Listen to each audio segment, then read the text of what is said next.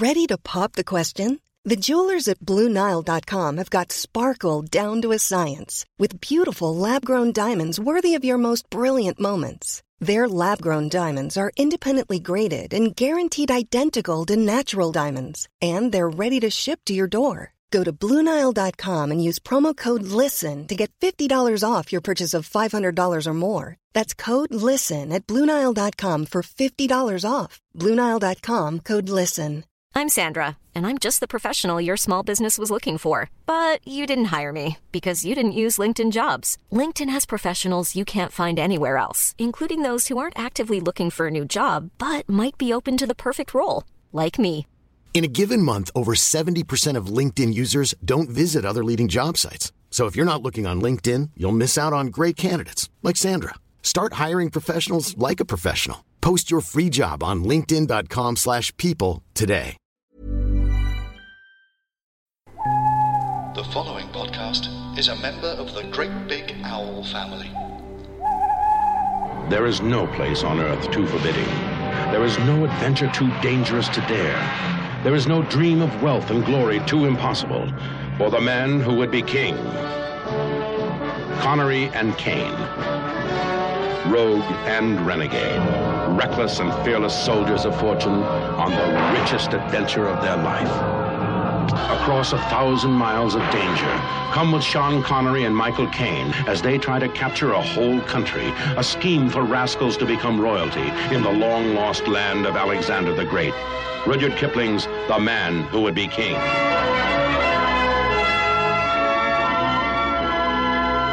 They share the treasure. They share the danger. They share the adventure. Sean Connery, Michael Caine, and Christopher Plummer in John Huston's The Man Who Would Be King. Hello and welcome to Smash Pod, a podcast celebrating all the Bond films and Bond-related films by those who enjoy, hate, or are asked about them. Hosted by me, John Ray. It's side special time again, and this week we'll be travelling to Kafiristan to see the sights, the polo, the sounds, and maybe even take the whole place over. Yes, it's the man who would be king. And joining me to perform Masonic rituals are actors Alistair Petrie and Rufus Wright, back again. Hello, hello. Hello. Happily so. By popular demand. That's not true. It feels like... It feels like it should be true. Well, it feels like I only saw you guys about 10 minutes ago. No, it feels a little longer than that, maybe 12. Yeah, 12, yeah. 15 minutes. So the man who would be king. Kafiristan, just a Right. slight, just a tiny pick of Kafiristan. Yeah. Let's Because one of us had to. Yeah. I saw you bristle. Being bullied by... I can't hide it. Yeah. Send help, I'm being bullied by actors. The best people to bully. Yeah, a John Huston joint. Yes. I'm just glad he's not in it doing an accent. I miss John Huston's accents. Have you seen Sherlock Holmes in New York?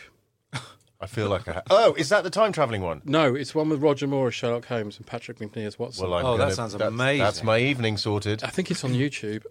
But John Huston's Moriarty, and he plays it with an Irish accent. Oh, Mr. well, Holmes. he loved all that. He loved all that. He lived in Ireland, and he got into that. Danny Hughes, they all go. They all sort of saying, we grew up in Ireland, and his dad had a whole Irish thing going on, and obviously just wanted to use the accent. I worked with Angelica Houston a couple of years ago. Do tell. It was a remake of The Watcher in the Woods. Oh, Remember yes. the Bette Davis Disney Yes. film from 1980? So it was a remake directed by Melissa Joan Hart. Oh, Clarissa? No, Sabrina the Teenage Sabrina, Witch, yeah. With Angelica as in the Bette Davis part. And Angelica was charming, really nice to work with, really good fun. And, all that was good. In the film... her accent, obviously she's John Huston's daughter, and I was thinking about accents, but her accent varied wildly, and it sort of depended on the accent of the last person she'd spoken to in the crew. So just before turning over, we had a sound guy who was Scorts, and he said, "Can I just lean in here, Angelica? Just need to put this under your collar. Hopefully the camera won't see it. I'm just going to... And she'd go, oh, yes, yeah. And action. Well, if I go down into the woods, then I'm sure I'll find... And then we were filming in Wales, so quite a lot of Welsh crew members, and say, Angelica, if you wouldn't mind just taking one step to the left. She'd go, oh, OK, yes, action. And Mrs. Aylwood. And suddenly...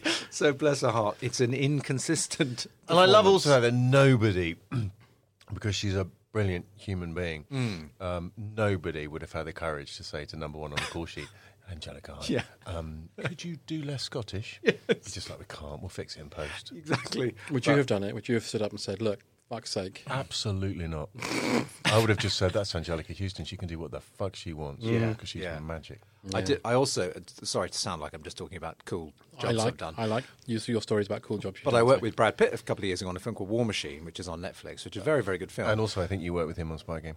I did, you're right, but shared no screen time with him in Spy Game. But in War Machine, he's giving quite a broad performance. He's doing one of his one eye closed, speaking out the side of his mouth, talking like Popeye kind of thing. And it was quite tricky to fix in the edit, apparently. And an actor friend of mine was out and met one of the editors in LA. And the editor said, did no one think of saying anything to Brad on set about his performance, maybe to tone it down a bit? Actually, the performance works really well, and it's a brilliant performance. But on set, it was quite kind of like, oh, you're doing it like that? And again, asking one of the kind of actors lower down on the call sheet, did you not think of standing up to Brad Pitt, the massive movie star and co-producer of the movie, and having a word about his performance? No, funnily enough, I didn't. Didn't think it was appropriate. Kind of liked working. Yeah. and like to make the third film with Brad Pitt. Yeah. What is your third film with Brad Pitt going to be? God, that's a question. I don't know. It could easily be a remake of The Man Who Would Be King. It could. Nicely segued, Al. You could play Billy Fish. Yeah. Billy the Fish. The Fish. The football. Yeah. What a film this is, though. Amazing. It is. He was going to make it. One happy thing I did discover about this, that John Huston wanted to make it 20 years earlier than he did. Because he wanted, and also with Bogart and Gable. Yeah. Which would have been a very different Motion picture. Well, it's got... And in black and white. It's got that Treasure of Sierra Madre feel about it, which makes perfect sense if you wanted to make it years earlier. But the casting-wise, you couldn't ask for two better leads in these roles, really. The chemistry they have, the performances they give. And it's so startlingly, certainly in Sir Sean Connery's, so startlingly different. Yeah. And you just feel like he's reveling in it. He's being an actor in something, and also in the middle of Morocco in the Ouarzazate, and he's not having to put on smooth, and he doesn't have to shave, and you just see him really enjoying the ride, really. Yeah, and he doesn't waste a moment of screen time because he's not a very bright character, I think it's fair to say. Peachy's the brains, Carnahan's the brains, and Dravitt is not necessarily the muscle, but he's he kind of carries out the Peachy's brawn ideas. Yeah, sort of. But there are these moments when Peachy's talking to him saying, we need to do this and we need to do that. And you can just see the cogs turning. Yeah. And you can see it in his eyes, and he's playing it so beautifully, that kind of like, maybe if I did that and did it. And it's very, very, it takes a lot not to waste any screen time when you're doing that kind of work. But we see beautiful scenes to open it up with the market, big pipes. Yeah. It says that in the script, big pipes. Scorpions in the mouth, all of that. Scorpions in the mouth. Amazing. They weren't too concerned with. There was a certain lack of authenticity. Would be my only sort of top note at the beginning, bearing in mind where we're supposed to be, which is India, and knowing it's filmed in Morocco. There's a lot of North African extras. But I guess maybe in those days they just went, fucking, they'll never know audience-wise. Yeah. So I'm sort of picking holes really in that. But it was it's beautifully done, and the way that Huston sort of sets it all up is fantastic. Yeah, the extras throughout the film are brilliant, actually. But they always have this completely kind of clueless, slightly terrified look about them. And you just kind of had the idea that some first assistant director has been haranguing them and telling them to stand in a line, and they've got no clue quite why they're there, but they've been told they'll get free food and a few rupees at the end of the day. Or, but what works, and this was a Gareth Edwards thing on talking about during Rogue One, that when they went to actually, I'm going to say when we / they went to the Maldives to do the stormtroopers walking through the water. Right, stunning sequence, really Amazing, stunning yeah. sequence. There is a Maldives army, and so they said, well, quite rightly, they wanted to hire stormtroopers that knew how to hold weapons. They didn't want to have to train people up, and you can get some say hold a gun, and they won't know what to do with it. So they hired members of the Maldives army to do stormtroopers, and all of whom had just haven't a clue it's like. What Star Wars? What? I don't know what that is. I'm a busy person. I don't watch Star Wars. I don't know what that is. But they said, put this uniform on and hold a gun and walk through the water as though you are, stalking a prey or doing whatever you do in the army. And, of course, it looks completely authentic. And I guess it's in the same way. There's rather wonderfully, there's no questioning. There's not going, I'm not going to do that. Well, you want me to do what? So we want you literally to have a battle, but not really kill each other. And they're like, okay, that's an instruction. That's what we'll do. And you get the impression that was the sort of the gravity of the situation. Like a lot of those extras in a lot of those scenes throughout, around this film, just do their thing so brilliantly. And when they get really angry and they're genuinely angry, it's just very kind of rather wonderful. But we then meet Kipling. We do. Making exceedingly good cakes. Yeah. It's a shame. Angel cake. It's a big shame that he's not writing If, though, isn't it? I was going to say he should have been writing He should have had a scratchy pen, and the camera pans in, and he's going, if you can sing a song and screwing it up, throwing it in the bin, having another go. Oh, that must be Rudyard Kipling. Yeah. With Wimbledon on the telly in the corner going, God, it'd be nice to write something and put it above it anyway. But it's Christopher Plummer. It's a great Christopher Plummer. It was Kevin Spacey originally was in this, wasn't he? And then Yes. he had to be removed. That's Christopher true. Plummer looking incredibly like Timothy Dalton, I realised. Yeah, Imagine Dalton with a pair of little glasses on, and you've basically got Christopher Plummer in this. He's a fine actor, Christopher Plummer. So and I know good. he lived under the shadow of the musical that he did. But fine actor, and what a long, distinguished career. Yeah. Also, he's one of the very few, and I know he's Canadian, not American, but North American actors that is bloody good at doing an English accent. Yeah. Flawless. You sort of assume you were basically brought up in England, weren't you? All of that going on. Yeah, yeah. He's also one of the very few people. He's got more handsome the older he's got. Yeah. In Knives Out, you just go, look at you, you distinguished bastard. Yeah. Has anyone seen Murder by Decree? No. It's him as Sherlock Holmes, again doing a flawless British accent. When I was a kid, I saw it when I was a kid, and I thought he was English. James Mason as Watson. James Mason. Yes, scotched my pee. And they're doing the Jack the Ripper case. Wow. I have seen that. Yes, I have seen that. Really good. It's very good. But more flawless Plummer. But then someone walks into his room looking like some sort of Michael Caine. post-Brexit Britain victim. It's Michael Caine. I'm there. only say it is Michael Caine, but he sort of looks like Michael Caine. I think sort of diving within himself it's Michael Caine. That's okay, but heavy makeup job. No flies on you, Al. Wow. Well, no, I don't know. No, but there was the hobbling was excellent. Yeah. But also he would have been. I mean, Michael Caine would have been pretty young. We're talking. Well, how old would he have been in 1975? Anyone? I'd say late 30s. Okay, so giving the old sort of the hobbling and the old thing, and an incredible actually the makeup, well Great done, makeup. Yeah. because you did look at that and think, shit, you've been through the mill, mate. And in comes Michael Caine. Yeah. And then he talks about how he met Kipling, which was he stole his watch at a train station and then realised it was a Masonic watch. So he needs to return it. So then he jumps onto a train, does a bit of the old racism. Mm-hmm. Yeah. Pretty brutal stuff. I mean, if you're going to demonstrate racism, then Yeah. kill someone. I mean, that's how he basically Except, does it. I think it's a very deliberate ploy when he chucks that poor guy carrying the watermelon out of the train. Yeah. You hear an, I'm all right! Or he doesn't say that, he says thank you, sir! Yeah. Do you reckon they put that I in post? didn't. Exactly. It's like is this a bit racist? Maybe it's a bit too racist. I Maybe know we'll have him not dying. I don't think you can be a bit racist. You are either you are or you aren't. yeah. Was it a racist move? Yes. Was it Chucking a bit him- of a racist move? Yeah. No, it was a racist Should move. he murder the Indian or should he just punish the Indian? But the fact that but the guy going, thank you Yeah. for being a racist thank you bastard. for teaching I know me. you shouldn't laugh because it's racist, but I do laugh when that man gives a lovely, beautiful introduction to who he is and what he does, and Kane just says, shut up. Yeah. It's Shut horrible, but it does make me laugh. The way he says it. Introduction's very funny because it starts with all the things he's failed, doesn't it? Yeah, He doesn't say, I've got masters in this. He says, failed in, what he's failed at this He's degree. he's basically my LinkedIn page. So good for him. And he kicks him out the train and then says to Kipling, he was trying to steal your watch.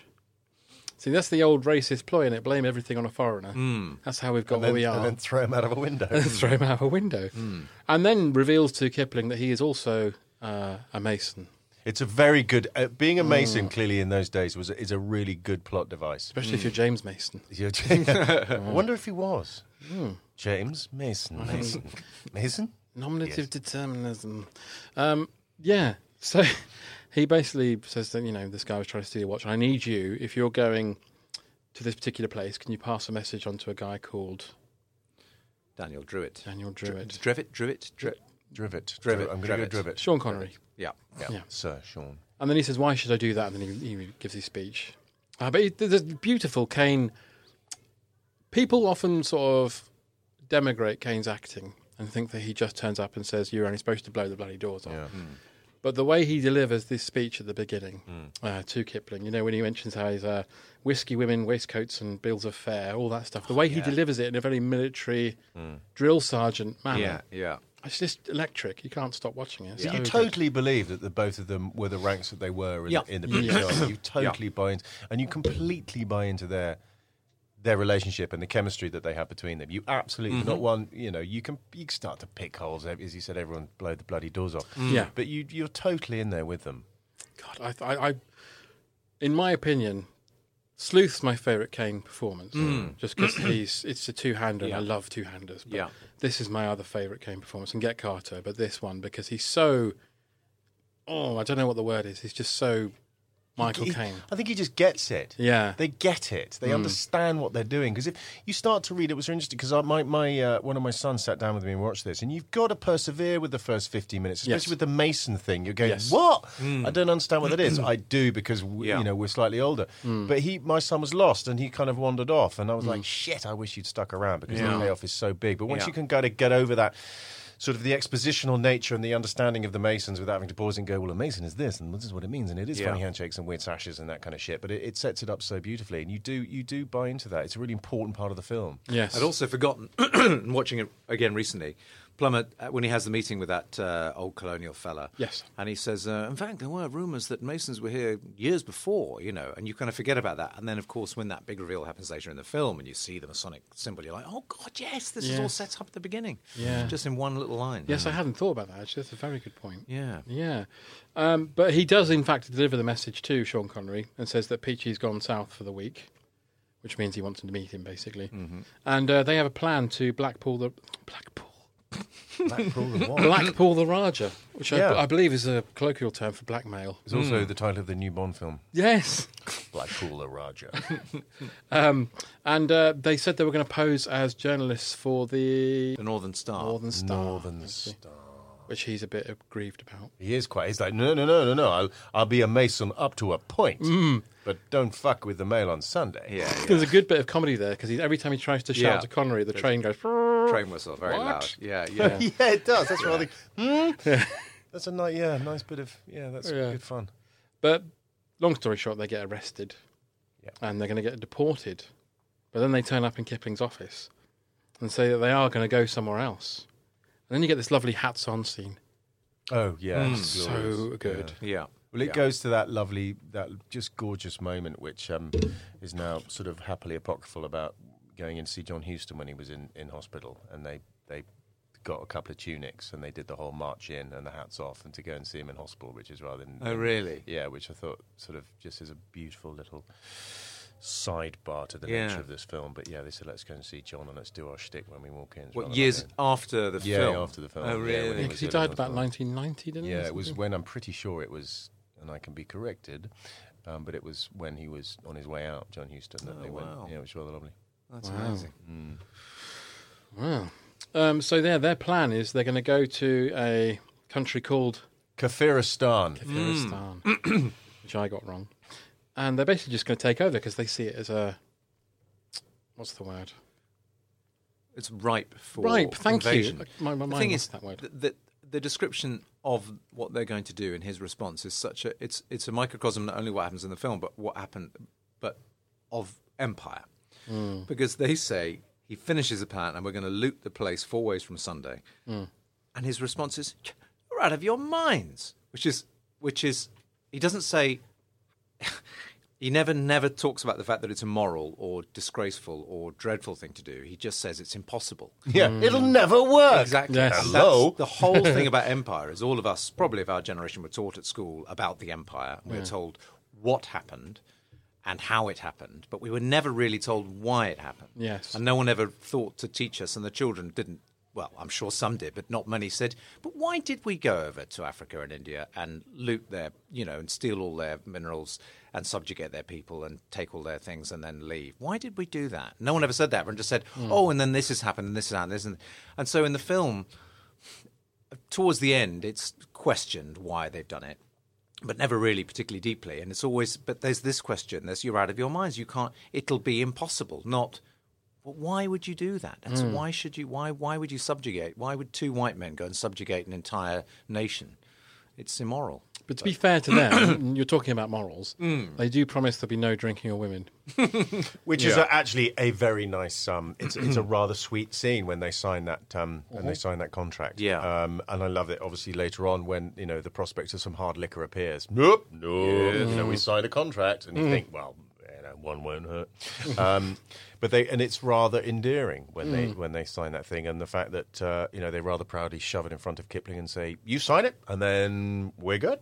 Yep. The thing is, I agree. It's a nice moment, but it also there's a perfect opportunity there to give the film a narrative drive, which they don't take. The contract could say, "You bet us a certain figure that we will go and do this, and when we come back and prove that we've done it, you'll pay us this amount of money." Or, do you know what I mean? There are never any stakes added by that contract. That contract is we won't drink and we won't have sex with women. It's like, okay, fair enough. But if the contract had been an actual wager, which they then had to win, but then that would make it a very, very different film. And in a sense, that the fact is, what was sort of the fact that what resonated that contract was that. When he turns down the booze, it's sort of a funny moment. But then when he decides to take Mrs. Michael Caine as his wife, he really is breaking the contract. And so there were sort of two sides of there was sort of a light-hearted breaking of the contract, and then it's like, oh, God, he's really prepared to do that. Yeah. To break that contract. Suddenly the contract becomes actually from a very light-hearted sort of, we're not going to do that, we're not going to drink, and we're not going to sleep with women. Yeah. And so that's for me where it really landed when he said, "I'm going to take and I don't give a shit, and you should bow," which we'll get to. But then also when we'll get to the end when he returns to Kipling finally at the very end, Caine does. The contract's irrelevant. That's long since passed. But there's no sort of resolution in the story other than, well, we did it. Do you know what I mean? Also, he leaves the crown with Kipling, which is crazy. But there's no sense of right, now you owe us the money, or now the wager is completed, or now that the narrative has ended. And I just kind of thought that maybe there was an opportunity there to give the film a bit more of a drive, rather than it's got its own energy, the plot, but it's a strange moment, I think. It's strange. But Kipling bumps into them again at a market, and they're all browned up with dreadlocks. Yes, that was a sort of a weird moment, which they don't, nor should they carry that through. But because they are, for that one scene, they're heavily disguised by basically blacking up. Hard with a ginger man as well, Al, I would imagine. Yeah. Well, yes. I mean, Caine talks about dyeing his eyelashes, doesn't he? Because he curses his blonde eyelashes. Well, they also they definitely give Connery. He's got a sort of whole slightly Johnny Depp look, Pirates of the Caribbean thing going on. Yes, he does. He looks like he's Jeremy Beadle on Beadle's about he does. That's exactly what he does. And he's just, "You've driven my van into the river, you bastards." But I think Caine's got something else going on as well. He's got a turban on, so that helps with the blonde. Yeah. But it's that morning, "Hello, darling," into makeup. Yeah. Right, right, here we go. Back of the hands. No one would have batted an eyelid. It's shocking. But anyway, at least we get through that and we don't repeat it. No, but they've got loads of guns and they're going. They're going on. They've got a lot of guns. They are going on their quest. So Kipling tries to talk them out of it, but they won't have it. So in the end, he gives them a Masonic tag. Yeah, that'll do Not it. with a Not spray with a can. spray can. No. He's not into that. It'd be amazing if he did just the the eye under the just all over their things. Or if he just write if. Yeah, That could be his tag. That would be if you were Kipling. That would be your tag. Just if dot dot I dot see Kipling's done another if. dot dot dot. Like Banksy of his day. Exactly.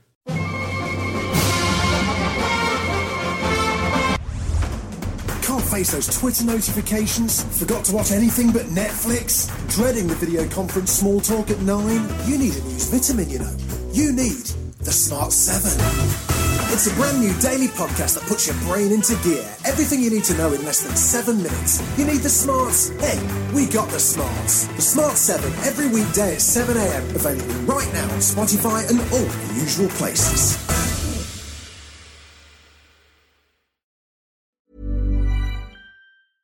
Cool fact, a crocodile can't stick out its tongue. Also, you can get health insurance for a month or just under a year in some states. United Healthcare short-term insurance plans, underwritten by Golden Rule Insurance Company, offer flexible, budget-friendly coverage for you. Learn more at uh1.com. Hiring for your small business? If you're not looking for professionals on LinkedIn, you're looking in the wrong place. That's like looking for your car keys in a fish tank.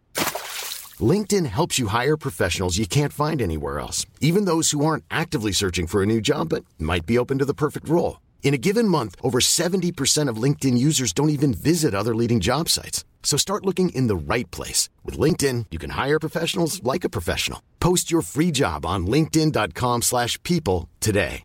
Hey, I'm Ryan Reynolds. At Mint Mobile, we like to do the opposite of what Big Wireless does. They charge you a lot. We charge you a little. So naturally, when they announced they'd be raising their prices due to inflation, we decided to deflate our prices due to not hating you. That's right. We're cutting the price of Mint Unlimited from $30 a month to just $15 a month. Give it a try at mintmobile.com/switch. $45 up front for 3 months plus taxes and fees. Promo rate for new customers for limited time. Unlimited more than 40 gigabytes per month. Slows full terms at mintmobile.com.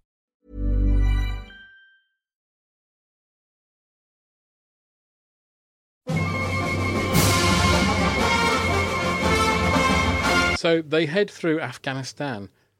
Yeah, they fight off loads of bandits, and the weather gets really bad. Really bad. But they never, ever lose their sense of humour. No. Having a lovely time. I mean, just they're having a ball, this mad adventure. And I like their plan to get the horses, the asses. They'd be quite useful. How are we going to do that? And they know that they're going to run away. But they come up with another plan, which is just fight and chase. Yeah. That's ultimately their plan is, isn't it?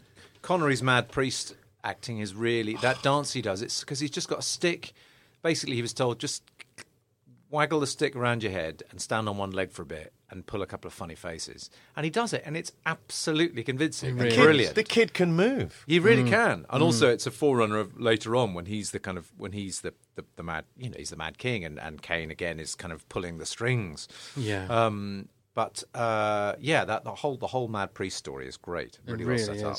Well, one of my favourite scenes in the film, though, is when they're in the snowy mountains and they go snowblind and they have to go into that cave. Yeah. So good. And he never loses a sense of humour. No, and they tell the funny stories to each other about when they were in the army. I love that. Absolutely brilliant. But Connery's there with his snow blindness and, in the most atrocious weather conditions.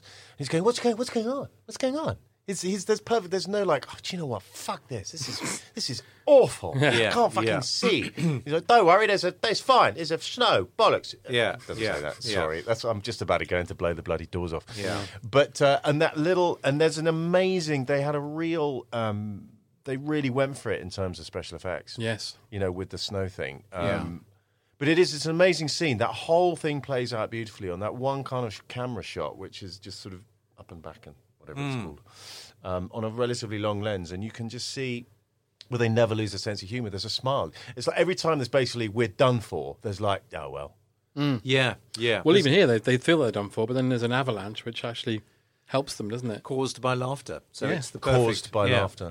Russ Abbott was touring. Yeah. Yeah. Yeah. They're not laughing now. But again, you just go. There's something rather good. The eternal optimist. Yes. Something will work out. Yeah. A fucking avalanche creates a bridge. Yeah. Narnia. Amazing. And then they go to Kafiristan. Well right. pronounced. Thank you. You got it right. I've been trained by actors. I feel like we're home. where basically we meet Billy Fish after shouting at some people and having some arrows fired at them. Which is the most superbly convenient plot device. Yeah. Just so happens that there is a translator on site to smooth the way. Well, he's the last member of a British expedition. Which has been set up, so it works. Yes, absolutely. It's also the only moment, I think, possibly in Connery's entire career, that he attempts a very brief English accent. You're right. Because Jaffrey says over the walls, "Are you Englishmen, please?" And Sean Connery says, "Yes, mate." In a slightly kind of, that sounded vaguely English. See, based on The Untouchables, he should have got the Oscar for that. The Untouchables is an Irish accent once. Yeah. He's supposed to be Irish. Oh, yeah. Yeah. But knowing what a say fervent is the correct word, Scotsman that he is, you can see him in that line, looking like going, I don't think I can say that I'm English. I can't do that. Yeah. I don't know why I'm suddenly talking like Peter Mullen or any generic Scotsman. Sorry, Scots people. I'm Scottish. Fuck it. I'm doing it. You're Scottish. You're allowed we've to. all been a little tentative about our Sean Connery impressions, by the way. I think Yeah. we've just been we've sort of nudged towards it. So at one point, if one of you could just let loose, I'd love to hear I've it. got a line ready that I'm going to quote, a Connery line, which will come up shortly, which I'm going to go from this from film. the film. Yeah, I'm going to go guns blazing. I can't wait. I really can't wait. But Billy, I love Billy Fish. He's great. He's He's such a great, but it's so beautifully played. Absolutely. Yeah. You feel every step of the way. You feel him willing it to make, and of course, well, we'll get to that bit later. But I think he's just fabulous. The way he goes along with the plot the whole way through is quite weird as well. Again, from a kind of post-colonial perspective, Yes. because in a way, it would be quite nice if there was evidence that he'd been treated cruelly by the people he was living with, or something, and he had some sort of a revenge streak against them. But he sides so quickly with the English guys who want to do over everyone else, and he's on their side throughout. He's on the side of the English throughout, which kind of rings not necessarily hollow, but you think, God, this is such a colonial movie in which the only brown person who's on side is immediately coerced by the English and wants to fight for them and pretend that he's a god and do everything in order to subjugate more brown people. And you think, at least you could give this guy a backstory in which he was maybe enslaved or imprisoned by the people he's, so that he'd have some sort of a grudge against them, but he never does. But he really does celebrate the film. He was interviewed at a relatively recent screening, sort of re-digitally mastered version, and he was interviewed on stage about it, and just loved it. Obviously, the whole experience. He said it's Sean Connery, Michael Caine, and me. Yeah. And which was rather kind of fabulous, because I think he's one of those actors that I've always wanted to work with, because he's just stellar. I love when you talk about the post-colonialism thing, though, particularly with the views of the empire, or the line when they say, "Are you gods?" and they say, "Not gods, Englishmen, next best thing." Yeah, that's right. Not gods, but heaven sent to deliver you from your enemies. Yeah. That's just how everybody felt then. And at one point, Billy Fish says, "They are white men. Do not be afraid." I thought, well, don't go there. That's bad. That's not going to work out well. But No one who's ever in said our that. sort of post-Brexit world, there's probably a lot of people walking around going, "Are you gods? No, we're Englishmen. Next best thing. We ran an empire, for God's sake." Back we go. Time for a sequel, possibly. God. I tell you who else is brilliant is Uta, the guy who plays Uta. I was just going to say Uta, yeah. He is amazing. He's got you think, did someone walk in and go, "There's our guy"? He smiles and he kind of what? And he's just brilliant. He's incredible. I don't think he's done anything else. I remember looking up on IMDb thinking, a couple of other things. He did 3 episodes of Call the Midwife. Even I've been in Call the Midwife. I'm joking, loves. I was going to say, John Rain taking very good parts from actors. I don't think they'd have me in anything. But Uta, he's got a prisoner and he's cut his bollocks off. Yeah. Very nice. That's what they did in those harsh world. Well, I mean, Sean Connery almost had his bollocks lasered off in Goldfinger. That's true. There is a running theme. Yeah. Perhaps it was Connery's suggestion. What you could do is take his balls off. But they are, as we mentioned about the contract at this point, they are offered booze, women, or men. Strong liquor, or a son. The Uta is offering either one of his 26, 28 daughters, but I've also got sons. Yeah. Fill your boots. Which they obviously decide no because of the contract. Again, a very sweet beach. You go, bless you to Rampaging fools. But they do add a little caveat, don't they? Because they say no, but not until the battles are over. Which implies, though, but that still implies there's a lot of battles to be won. Yeah, there are. And when he asks him, obviously, about what the enemies get up to, it's still probably my favourite, and it keeps being repeated. Is that because they piss in the river, Oh yeah, and it hits us downstream, bastards, And they steal our women. yeah. And it lulls you into a kind of a this is a kind of a madcap adventure. The sort of post-colonial revisionist sort of watching it again, but you do go, oh, that's great. It's just about they pissed in the stream, and there's gold to be had. But it's and it kind of always cleverly, slightly not undercuts, but does something to sort of subvert that sort of it's a caper. No, it's not. It's a caper. No, it's not. Yeah, and we keep being drawn to something darker, which I think is true. Well, talking of which, we have Polo with a head. Well, exactly. Yeah. And that, again, we revisit that, and when we find out whose later head it is, you're like, oh, right. Yeah. This is a dangerous environment. Different countries, different customs. Different countries, different customs. So then they decide, off their own backs, to teach soldiering to the village. Which goes pretty well and pretty quick. Yeah. I mean, nothing much has changed in Afghanistan because that's basically what British troops were doing in Afghanistan for most of the early 2000s, was just shouting at scared-looking Afghans, line up! 1, 2, 3! And is the implication then, after the end of this film, that they will keep adopting the methods that were taught to them by Danny and Peachy, or do they go, do you know what? Although the monks get quite... Well, I was going to say, because brutal. they get turn out to be heathens, don't they, in a way? Yeah. Because of what they do. So I guess they would dump quickly there as a memory. But also, lest we forget, the good people of Kafiristan have never seen a gun before. That's true. So shooting maybe the bird that they shoot out of the sky turns out to be the seagull that sits on top of Sean Connery's head. It's just a thought. It's a good idea. But yeah, they've never seen a gun before, which is, it's a remarkable weapon of power. In fact, a friend of mine would argue that the most significant invention of the last however many is the rifle, because battles could now be fought at distance rather than face to face, hand to hand combat. Well, there's a thought for the day. Yeah. But Ken gets greeted by a naked lady. Yeah. And he but says, no. No. I think he was close. Yeah. Until your man walks in, he's like, "Oh no, right, no, absolutely." He says, "Let's go seek safety in battle." Yeah, which it's a Friday night. Yeah. But the battle, the bloodier the better. Yeah, there's a kind of refreshingness about there's battles to be fought. There's a sort of a curious fearlessness that I think is probably resonant in a lot of people who join the army. When they're on tour. Not as actors. I mean, maybe as actors on tour, we also are fearless. But the bloodier the better. It's like a Bill Kenwright tour. Yeah, but just less well paid. There's more gold at the end of a Kenwright tour, though, sure. And probably more. Sure, I don't know. I'm not sure about that. Severed heads. There's a nice little moment there when they're having the battle, and the holy men have to pass through it, so they'll have to stop. I like that. And the holy men have to do... They're all sort of got their hand on the shoulder in front because they close their eyes because they don't want to see any badness. Yes. Which is a pretty good way to go through life. It is. You'd get injured a lot. Yeah. Currently. I might try that walking down Tottenham Court Road on the way to the tube. You should. It is great that they just stop. I love that. When my brother was a soldier for 10 years, served in Bosnia in 1993, and he was given a list of Serbo-Croat phrases that might be useful. He was working for the UN, obviously, and top of the list was "Stop fighting." Wow! Did he use it? Did he ever use it? I don't know if he did, but the idea of standing in a crowded battlefield where people are starting to draw weapons and just shouting "Stop! Stop fighting!" at the top of your voice in the local language, and for them to go, "Why?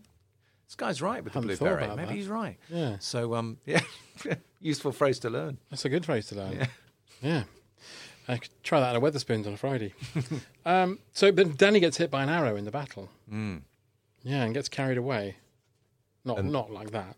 But that's obviously that huge moment becomes key. Yeah, and it goes into his Sam Brown. It's bandolier, I think. Bandolier, yeah. Sam Brown, I don't think it's just a kind of leather belt. So a bandolier. Bandolier has cartridges in it. Okay, so that's a bandolier. Yeah. Sam Brown had a hit, of course, with Stop. Of course. Yeah. She could have done Stop Fighting. Yeah. And Joe Brown doing the soundtrack. Yeah. Probably young enough. Yeah. I want to go back to the bandolier. Yeah, please. Bandolier. So describe to me, Rufus Sartorial King, a bandolier. So is basically that a leather bullet pouch? Because it was pouched rather than where you slot your bullets. No, I think he slots all the rounds into the bandolier. Rather, Chewbacca has, similar kind of thing. So you'd call those bandoliers? Yeah. Your mate Chewbacca. Yeah. My mate. He's on your team. He's definitely on my team. Except Chewbacca's is rather kind of like metal squares, isn't it? It's kind of rather unusual. He's got future bullets. Future bullets. Yeah, space. We used to call them space bullets. Yes. Yeah. In fact, I think on my hero costume, Rufus, I had actually had a few little space bullets on my little anklets. Yes, you did. They're called, what are those called? Putties. Yes, little space bullets, which I was very keen to try and steal something from Star Wars, but I found out everything was chipped, so they could track you down. Wow! Via an iPad. Yeah, there was an extra actually on Terrible Diversion. Sorry, but there was an extra who was a stormtrooper and thought that fuck it, I got a blaster, so I'm gonna halfway through the day, I'm not gonna need my blaster, I'm gonna stash it behind a bin and then get it at the end of the day. And the guy had the props guy just went, yeah, that's fine. It was the same thing from the Goldfinger car. Yeah. So we got it. They knew who it was. It was signed to him. Fire. So all the props had chips in, so they could never go missing. Wow. Blimey. Yeah, everything. And I got a bit sort of paranoid and thought that my costume. So I never trousered anything from Star Wars. Apart from the trousers. Yeah, and the $12 million paycheck. So when I did a convention with Paul, can't remember his surname, played Greedo. Greedo, the killer pimp. That's right, the guy with the green head who holds a gun to Han Solo, and he said, says, "Do you have a 1-inch cock?"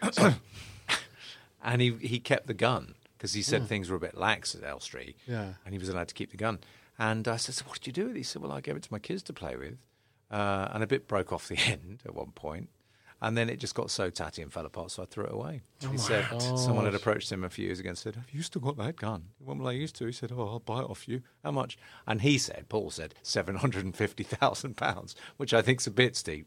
But I think probably 6 figures, I would say, probably. Toby Stevens he certainly had, when we were at drama school together and went round to his house. Toby Stevens' mother, Maggie Smith, father, Robert Stevens. And I think Maggie Smith was doing a film while they were doing the first Star Wars. And I remember going into his room, and there was one of the original Darth Vader helmets just on his... And I think someone sort of gave it to his mum because of something, and there it was. Thought, shit, that's cool. God, I hope he still got it.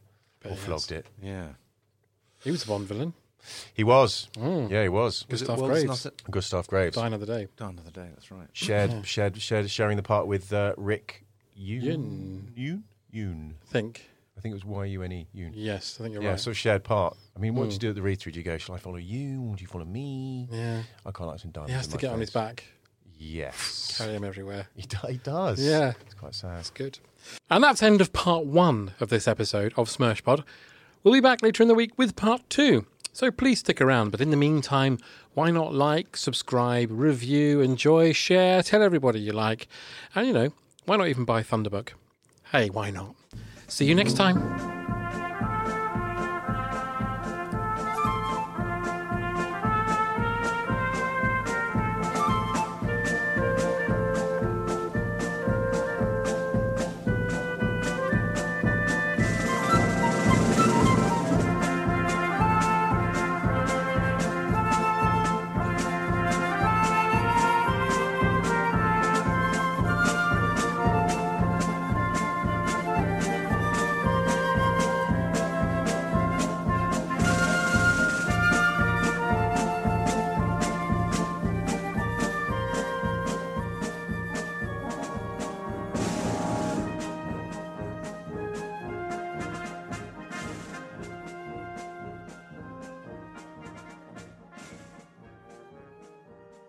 Oh, hello, you. My name's Tom Price. Hello, I'm Dave Cribb. You should come and join us. Every day we do a podcast called Cabin Fever, where we talk to loads of comedians who've had to cancel everything else in their lives, so they come on our podcast instead, don't they, Dave? Yeah, it's an isolation podcast. Dave, were you yawning at the start of that sentence then? Was it just a little yawn? Yeah, it's basically the Great Big Owl Isolation podcast. We'll have people on from all our podcasts, from your Rule of Threes, your Brian and Rogers, your musicals, your bitchins. If you like any of our podcasts, if you like any of those people, chances are they'll be logging onto the Zoom call and just chatting because, let's face it, they got nothing else to do. Also, there'll be a quiz on the bill. All right, see you soon. Lots of love. Cabin FE83709. Oh, that's our Twitter name. GreatBigOwl.com.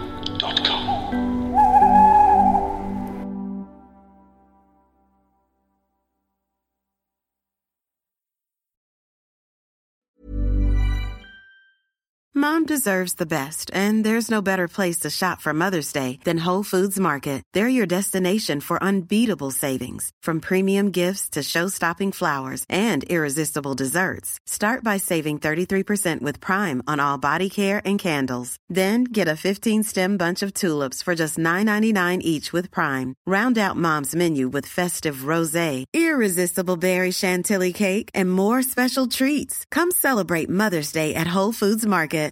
Hi, I'm Daniel, founder of Pretty Litter. Cats and cat owners deserve better than any old-fashioned litter. That's why I teamed up with scientists and veterinarians to create Pretty Litter. Its innovative crystal formula has superior odor control and weighs up to 80% less than clay litter. Pretty Litter even monitors health by changing colors to help detect early signs of potential illness. It's the world's smartest kitty litter. Go to prettylitter.com and use code ACAST for 20% off your first order and a free cat toy. Terms and conditions apply. See site for details.